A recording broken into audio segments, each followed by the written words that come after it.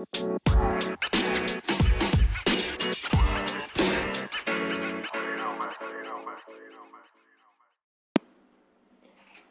folks, welcome back to your favorite podcast out there on counseling. It's Pocket Counselor. I'm your host, Mike Robb. Happy to have you back listening to us for episode 34 of the show. Happy Halloween to all of you out there. It's a scary year indeed, and probably the scariest person on the street is the one not wearing a mask this year. I'll pause for everyone to laugh at my corny joke. So today I was looking back. We've had a lot of excellent podcasts here, and I've noticed that we're kind of on a trend of some different types of therapies, right? And I want to continue that today. I'm not sure how many more of these I'll do on specific therapies. Let me know if you have some that you're interested in. I'm thinking I'll do a couple more, and then maybe move on to a different subject. We'll see. I'm not 100% sure. Every time I sit down to record a podcast, I think, well, it could be on this topic or that topic. Got a lot of ideas, so we'll see.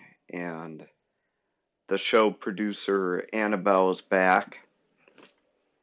She is sitting in the chair across from me.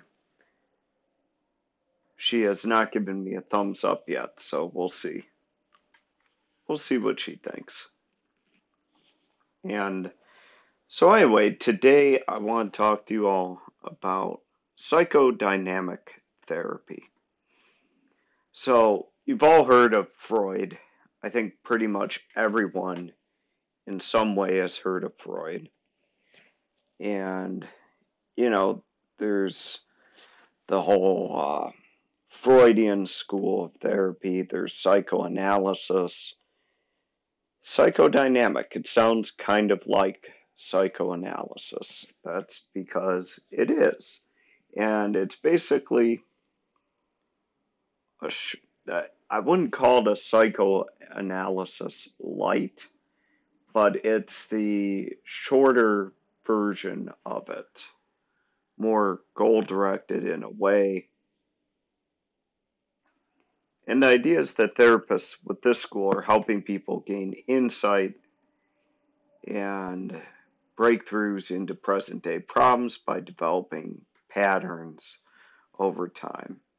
So, a psychodynamic therapist, or any therapist who's interested in psychodynamic therapy, is going to look at the long-term patterns in your life of emotions, thoughts, early life experiences, childhood, all of that, and also your beliefs. So when you're doing this type of therapy, you're looking at how someone's childhood, how were they brought up, their beliefs that were either developed or imbued on them by their parents, how that's affected them, and perhaps how that's creating present day issues. So, psychodynamic therapy is, honestly, it's not super common. I've done it with people. It can be extraordinarily effective.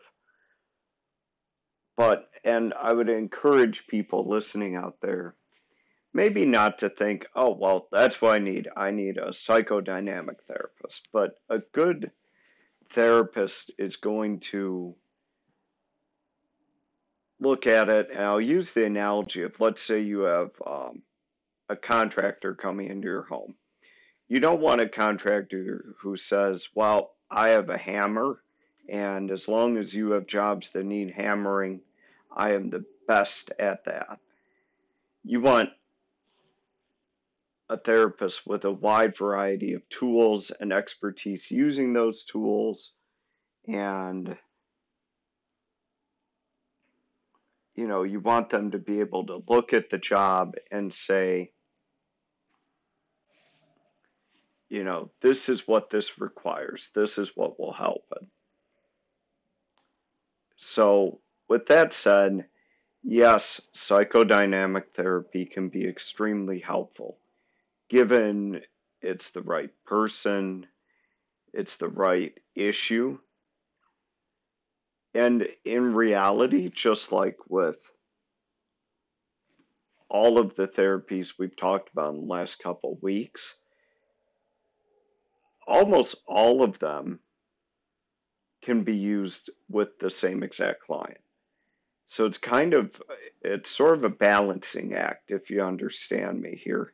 You have to have both the client and the therapist kind of agreeing that what they're doing is making sense, it's working, it's important to check in, and it's important to gauge whether or not the interventions that the therapist is using are actually working. So, what have we talked about today? I've given you a brief overview of psychodynamic therapy, how it can help. What I miss? Oh, yeah. So you can use psychodynamic therapy with individuals, couples, families, groups. It can be um, short term or long term. There is a whole field. Thank goodness I looked at my notes. Brief psychodynamic therapy, which is very goal oriented. And even though it's brief, it can take up to as many as, say, 20, 25 sessions.